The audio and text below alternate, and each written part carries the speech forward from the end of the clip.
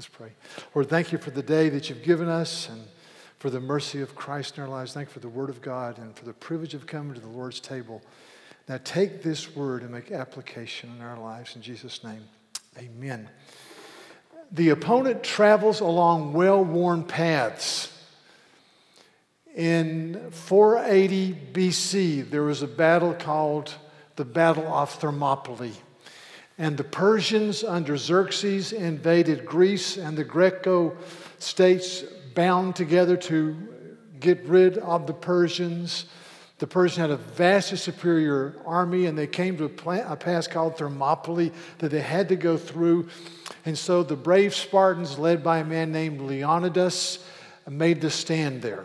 And they were repulsing wave after wave after wave of Persians. In fact, over 20,000 Persians were killed at the Battle of Thermopylae alone. And they were not progressing until a turncoat, a traitor, went to Xerxes and said, for a certain price, I will show you a well-traveled goat path that will take you to the back of the troops and to the side of the troops at Thermopylae. And so Xerxes sent his part of his army that way. A courier was sent to Leonidas, saying there's an army coming from your rear and from your side. So he sent the vast majority of the men home to fight another day when they had more troops. And he and 300 men stood and fought to the death with some other cohorts at the Battle of Thermopylae. The rest of the story is that a few months later, the Battle of Salamis, the Persians were defeated, and then at a land battle a few months later, they were defeated and sent back to Persia, and Greece was spared. And Western historians said that Western civilization was spared because of the Battle of Thermopylae. The enemy travels along well-worn paths. In 1892, there was a military general by the name of Jackson who taught math at the Virginia Military Institute. He had recently achieved fame at the first Battle of Bull Run. His nickname was Stonewall. And so he had an army of 17,000 men, and his job was to continually get rid of or to fight superior forces from the north so they could not join with the Army of Potomac and make a charge toward Richmond. And so Stonewall Jackson had what is now called in 1892 the Valley Campaign. Listen to this. This is amazing. So the Valley Campaign, he has 17,000 men, and they marched 646 miles in 48 days, and they won 7 battles against vastly superior forces. And the one way he's able to do it is because he would get these farmers in Virginia, and he would say, now here's the mountains. Is there not a pass that gets us through the mountains and gets us there quicker?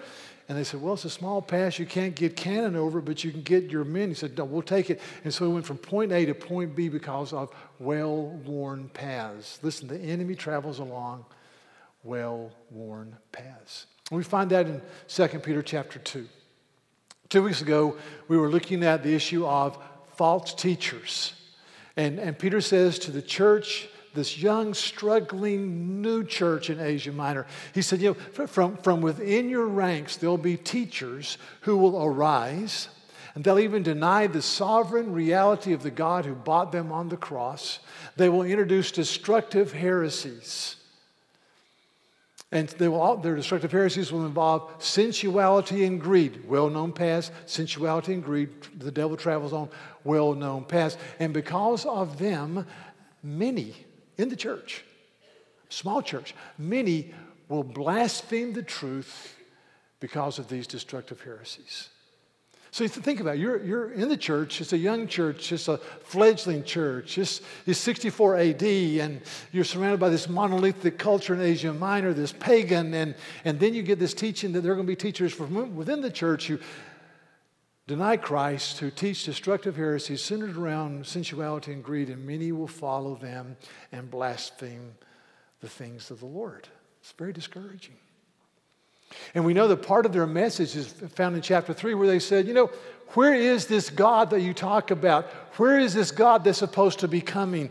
Where is this God that's supposed to judge? And they mock the character of God. And so the church is discouraged.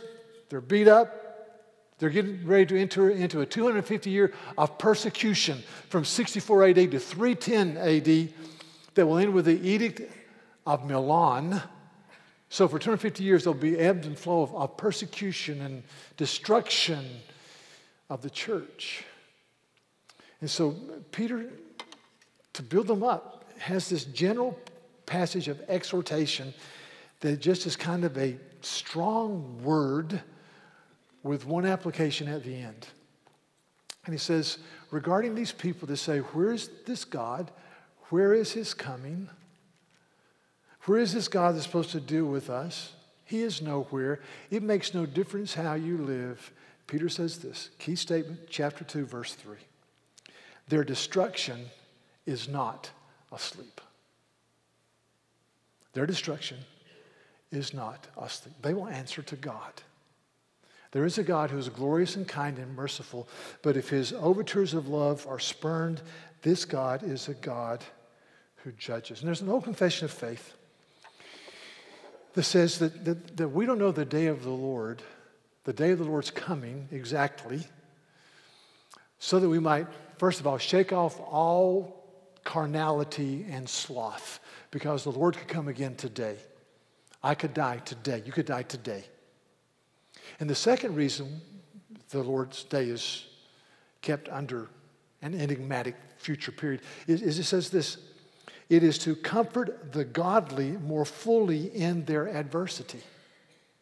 So how are the godly comforted in their adversity? Here's the answer.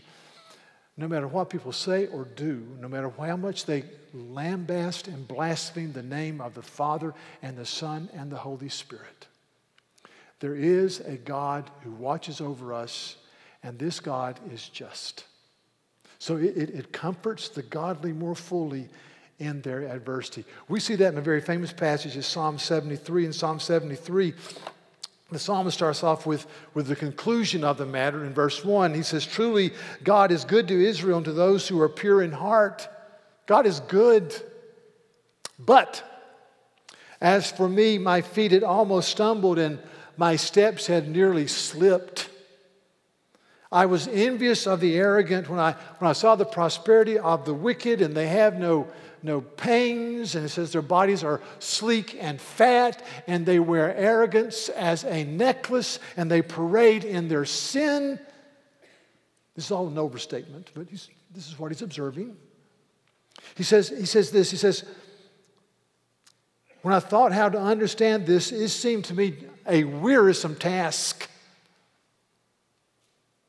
until I went into the sanctuary of God and I discerned their end. Surely you place them in a slippery place and you make them fall to ruin. They're destroyed in a moment. The psalmist says, I looked at people who just mocked God and cared nothing about the things of God, and they abused the poor, and they didn't care about anything but themselves, and they were arrogant as a necklace or as a perfume or as their whole wardrobe. And I said, surely I have kept my hands in purity. Surely I've walked in a way of godliness in vain until I entered the sanctuary of God. Until I got God's perspective, and I saw there is an eternity, and God is just, and God will deal with these people. And so Peter, to encourage the church, so this is a hard passage. Let me just say this is a tough passage. To encourage the church, Peter says, now let me give you 3 examples of how God deals with people. Let me give you 3 examples of how their destruction is not asleep. And he says, consider the angels who left their proper place in Genesis 6. And I won't go into great detail because this is a kind of a PG-13 group here today. They left their proper place in Genesis chapter 6 and did things they should not have done. And then it says this. For if God did not spare angels when they sinned, but cast them into hell and committed them to chains of gloomy darkness to be kept until the judgment. He says that they're in a holding cell, as you will, until the day of real judgment. God can do that. Then he talks about Noah. He says, and if Noah, he preserved Noah, a preacher or a herald of righteousness with 7 others, when he brought a flood upon the world of the ungodly. So now, there's a movie called Noah. I have not seen it. Everything I've read said it's not a very good movie. And it's not true to the scripture. It should be called Fred or Bill or Tom, but not Noah. But when you read the biblical account, Noah and his wife and his 3 boys and their spouses were saved, even though he pled with people to come under the protection of the ark. They laughed at him. He says, God did that. And then his third example, if by turning the cities of Sodom and Gomorrah to ashes, he condemned them to extinction, making them an example. Hear that? An example of what is going to happen to the ungodly. And here's the story of Sodom and Gomorrah that goes back to Genesis 13. In Genesis 13, there's a man named Abraham, and he has a nephew named Lot. And they're prosperous, and their livestock grows, and their herdsmen grow, and they start bickering among themselves. And Abraham takes Lot up, and he says now to his nephew Lot, you choose to the east or the west, and whatever you choose, I'll go the other way. And it says that Lot looked over here, and he saw, this is what the Bible says, he saw that the plains were watered like the garden of the Lord. And he says, man, I'm going to go there. Abraham said, fine, I'll go here. But what Lot didn't take into account, there was a place in the middle of that very fertile plain called Sodom and Gomorrah. And so he went there, and he raised his daughters there, and he nurtured his family there, and he stayed there, and his soul died. When you immerse yourself in ungodliness day after day after day, your soul dies. And so we read that God decided to judge Sodom and Gomorrah. He goes into the city with his angels. And as the angels enter the city, Lot is there, who's been there for a number of years. And the angels, he doesn't know they're angels at this point. The angels act like they're going to put down their sleeping bags and put up their pup tent and stay in the city square, which is standard fare because there's a water source there. They could be there in the open air. And Lot says, no, you can't do that. You've got to come to my house, because Lot knew what the men of the city were like. And so he takes these men, he doesn't know they're angels yet, to his house, and he takes them into his house. He shows them hospitality, and this is what the Bible says, Genesis 19. But before they lay down, the men of the city, the men of Sodom, both young and old, all the people to the last man surrounded the house. All the men, young and old. And they called out to Lot, where are the men who came to you tonight? Bring them out to us that we may know them.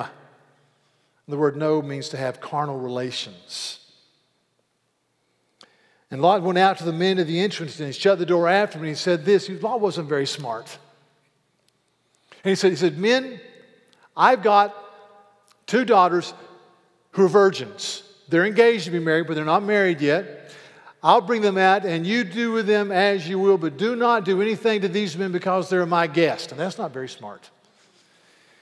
And the men of the city said, no, we're going to attack you. And they started berating Lot. The angels reached out and pulled him in the house. And then the Bible says, they smote the men with blindness, so they couldn't even find the doorknob to his house. And then the angel said to Lot, they said, Lot, we're representatives of the living God. God's going to judge this city with fire. You need to flee. 2 things happen that are disconcerting. Number 1, Lot goes to his sons-in-law, almost married to his daughters. And he says to these men, he says, God is going to judge with fire this city. We need to run to the mountains. And the Bible says that his sons-in-law thought that he was jesting with them. And I stop and say, if they thought he was jesting with them, then Lot never really talked with deep sobriety about the things of God. And the second thing I see is that Lot lingered. Lot lingered. I said, man, this is bad. I don't know. Lot lingered. Listen, if you pump ungodliness into your life, and we can do it in our day and age, sitting in our living room. If you pump ungodliness into your life, your soul will atrophy and die. And so finally, Lot and his wife and his 2 daughters fled, and his wife turned around and longingly looked at Sodom being destroyed. And the Bible says she turned into a pillar of salt. And many, many centuries later, Jesus says in Luke 17, remember Lot's wife. That's the story of Lot. And so he gives these examples of what happens historically from the book of Genesis. See, the problem is there's no reverence or fear for God. Psalm 36 says this.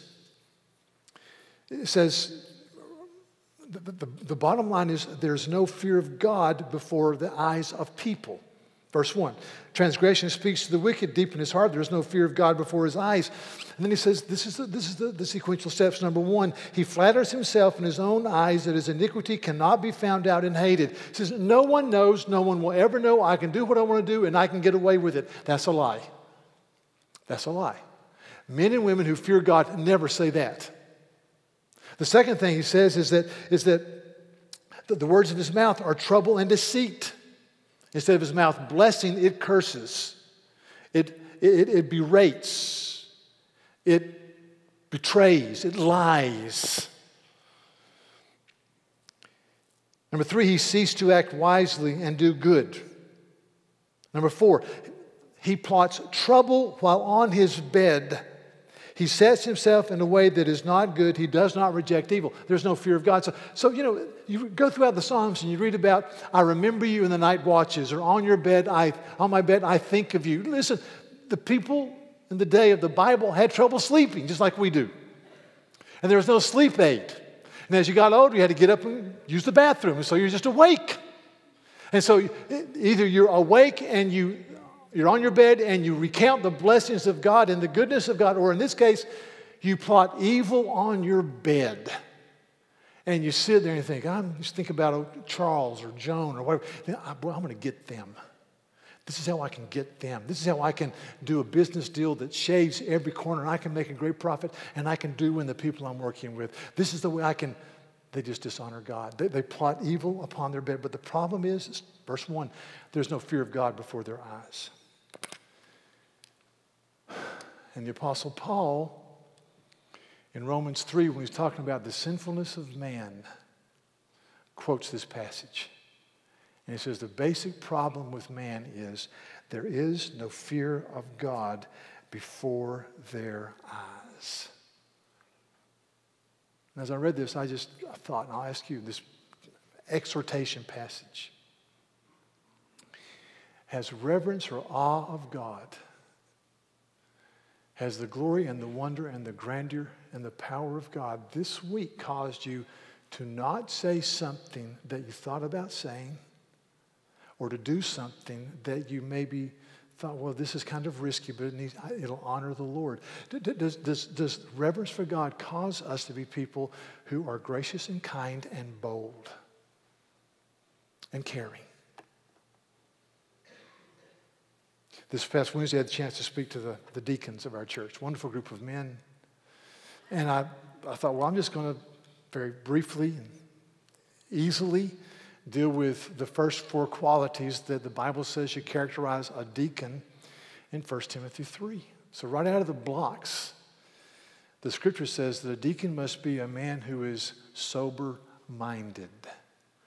And that means that they think deeply and there's a sobriety about their life. It doesn't mean deacons aren't happy, don't have a good time, don't laugh, don't have oyster roasts and do all that kind of good stuff. It's fun to be a deacon. It's fun to know the Lord.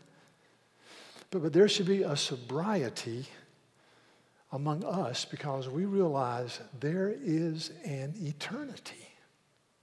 There's an eternity.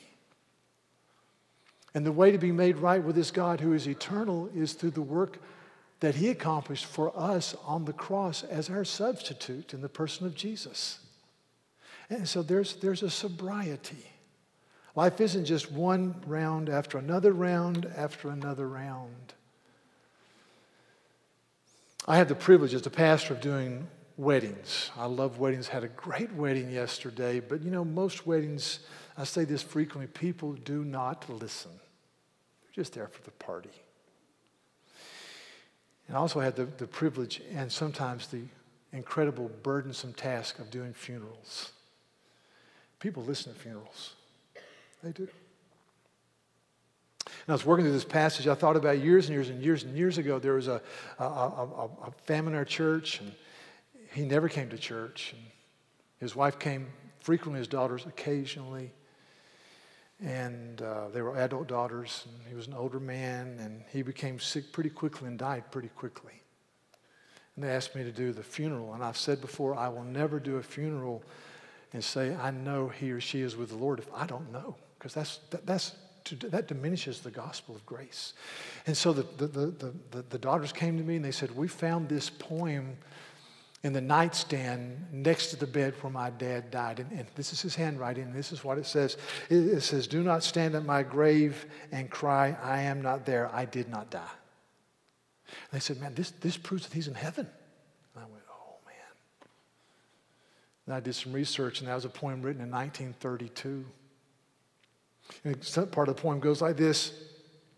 I am 1,000 winds that blow. I am the diamond glints on snow. I am the sunlight on the ripened grain.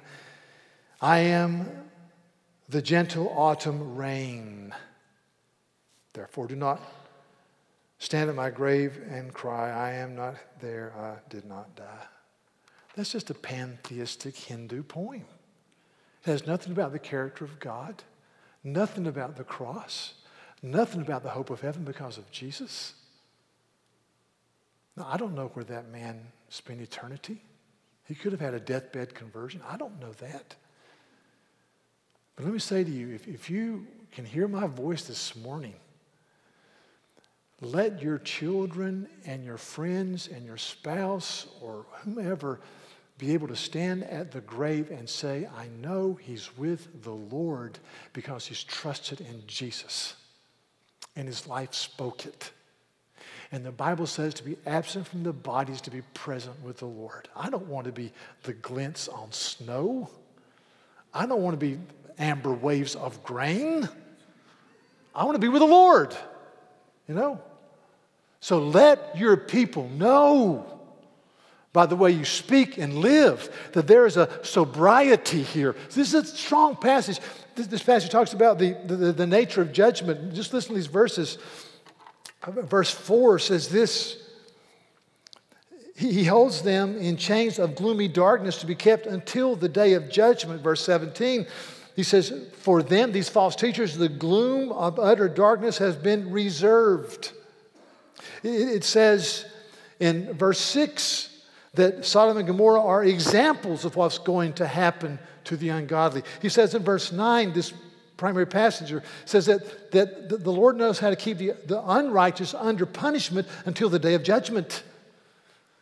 And so this is sobriety. This is certain and unrelenting. And see, my question is, am I moved emotionally to agony and or to tears by the thought of people I know and love going to hell forever? Am I moved?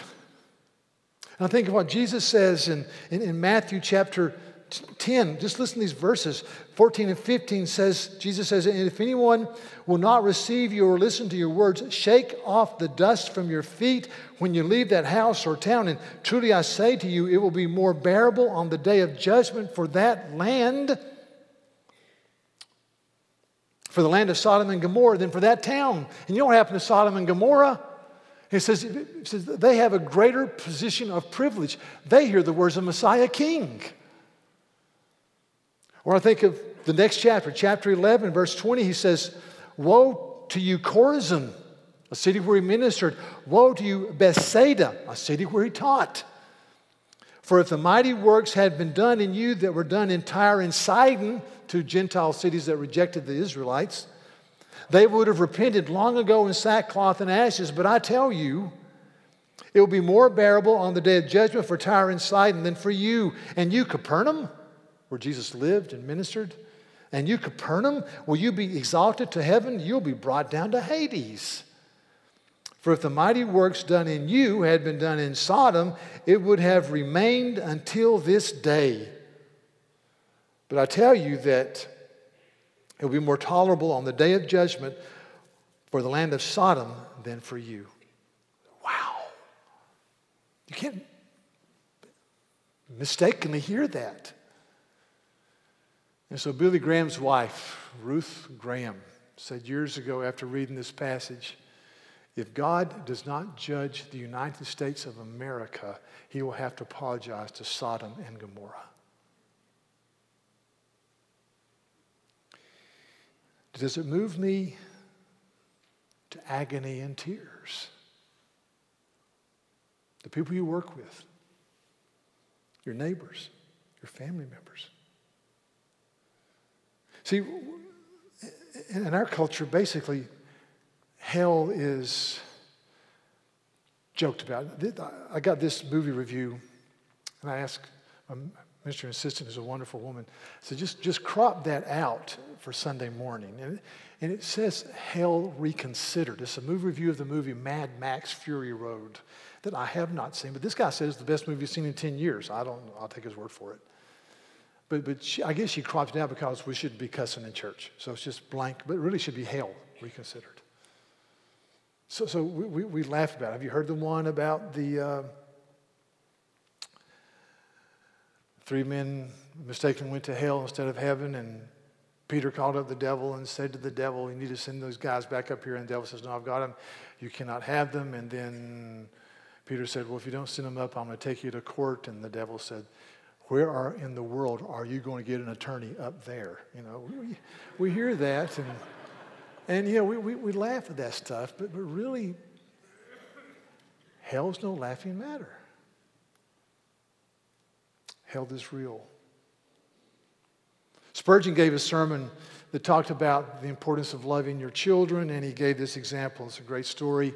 Spurgeon died in 1898, British preacher, but he said that there was a mom and a dad who had one son who had grown to be a very successful person of esteem and of influence and successful, and with this one adult son had no concern for the things of God. And so he went to visit his mom and dad. They're a little bit older, and he goes to church with them. And when he goes to church, the pastor spoke on the glories of heaven and how heaven is unending bliss and ongoing knowledge and projects and fellowship and joy, and there's no need for a light in heaven because Jesus is the light of all of heaven. And it's just wonderful. And the man just was thrilled with how heaven was described. And he looked to his left, and his mom and dad were weeping. And so they got home for lunch and said, you know, I thought the pastor did a great job talking about the glories of heaven, but you were weeping. Why were you weeping? And they said, well, we both had the same thought simultaneously. The thought was this: we love you more than life itself, and we have no certainty that if you were to die today, that you would go to heaven. And it grieves our heart. And Spurgeon said that God used the tears and the pleadings of the parents to bring that son to faith. Weep for people and let them know you're praying for them and you care for them. And even though they mock God, these people mock God. Where's the signs of his coming? Where are they? Come on.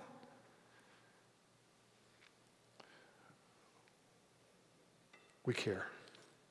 And so to do this, we've got to fight what I call forced amnesia. This is what Jesus says in Luke chapter 21, verse 34. He says, but watch yourselves, lest your hearts be weighed down. And that means to become insensitive. That your hearts become insensitive with dissipation and drunkenness and cares of this life. Living in excessive attraction to an intoxicating, sinful world will destroy your soul. And Jesus says, in that day will come upon you suddenly like a trap. And I say to you, I say to me, watch yourself. The cares of life just suck the marrow out of your bones. So we come to verses 9 and 10, which are the application part of this exhortation. And he says this, he says, then the Lord knows how to rescue the godly from trials. And he knows how to keep the unrighteous under punishment until the day of judgment. And especially those who indulge in the lust of defiling passion, and despise authority. And once again, the well-traveled paths, carnality, arrogance, despising the name of God and the character of God. But we've talked about keeping under judgment. Now let me just make the comment here about he knows how to rescue the godly from trials. The word rescue or deliver is a beautiful word. 1 Thessalonians 1 says they themselves report how you turn to God from idols to serve the living and the true God and to wait for His Son from heaven, Jesus, who rescues us from the coming wrath. So He will rescue us. Colossians 1 verse 13 says that He has rescued us, past tense and present tense. He's rescued us from darkness and delivered us to the kingdom of light. God rescues His people. While He's able to keep the unrighteous under punishment until the day of judgment. And so I look at this and I say, how does God rescue His people? Well, in part, He rescues His people by the exhortation of chapter 1, where Peter says, make your calling and your election sure. As we remember and as we rejoice in our calling in verses 1 and 2, a faith of equal standing with the apostles, and as we give ourselves to adding to our faith moral excellence, and to moral excellence we add knowledge and self-control and perseverance and godliness and brotherly kindness and love. And we persevere as we continually remind ourselves and stir ourselves up and recall the great things of God. And so I say to you, church, stir yourself up. Recall, remember. And the passage, as we think about it, God is able to keep under punishment until the day of judgment. I read that and I think there's a present day judgment upon people who spurn the name of Jesus. A present day judgment that will be seen here and experienced here, but really experienced in eternity. And so I plead with you, if you're not a believer in Jesus, do not turn your ear away from His call to repent and believe the good news. There's a passage in Isaiah 57 where God is issuing a great call to repentance to the people. And He says this, He says, that they've not considered my ways. They've walked in iniquity, but I will dwell among them, and I will heal them, and I will restore them, and I will come to them again. That is His invitation. Come to Him. He says, but if they reject me, verse 20, but the wicked are like the tossing sea, for it cannot be quiet. There is no peace for the wicked. There's peace for God's people. There's a recent book released entitled The Violet Hour by Katie Rope about how some of the famous literary giants of the last century died. Famous people. She talked about Sigmund Freud and how he had cancer and he never quit smoking cigars. That was killing him. And he refused to take medication because he wanted to be alert. And he had physician-assisted suicide in England. She talks about Dylan Thomas, the famous Welsh playwright who was enormously gifted and died at the age of 39, and how one of the last things Dylan Thomas wrote was this: thank God I don't have to meet myself socially or listen to myself, or except when reluctantly shaving, see that red blubbery circle mounted on my ballooning body. And he died. She tells us the very tragic story of a film producer, author named Susan Sontag, who died at age 71 of cancer. And she went through what the book says, a very agonizing bone marrow transplant that had failed. And so Sontag responds with something like hard-bitten self-awareness when the physician said to her, you might want to take this time to concentrate on your spiritual values. In other words, you're going to die. And Susan Sontag said back acerbically, I have no spiritual values. Then the doctor said, well, then you might want to take time to be with your friends. And she said, I have no friends. And then I thought, God, in your grace, let us weep for people who have no hope. And by your grace, let us die well. Because to be absent from the body is to be present with the Lord. And let us live with a sense of deep, deep sobriety. Amen. Let's pray.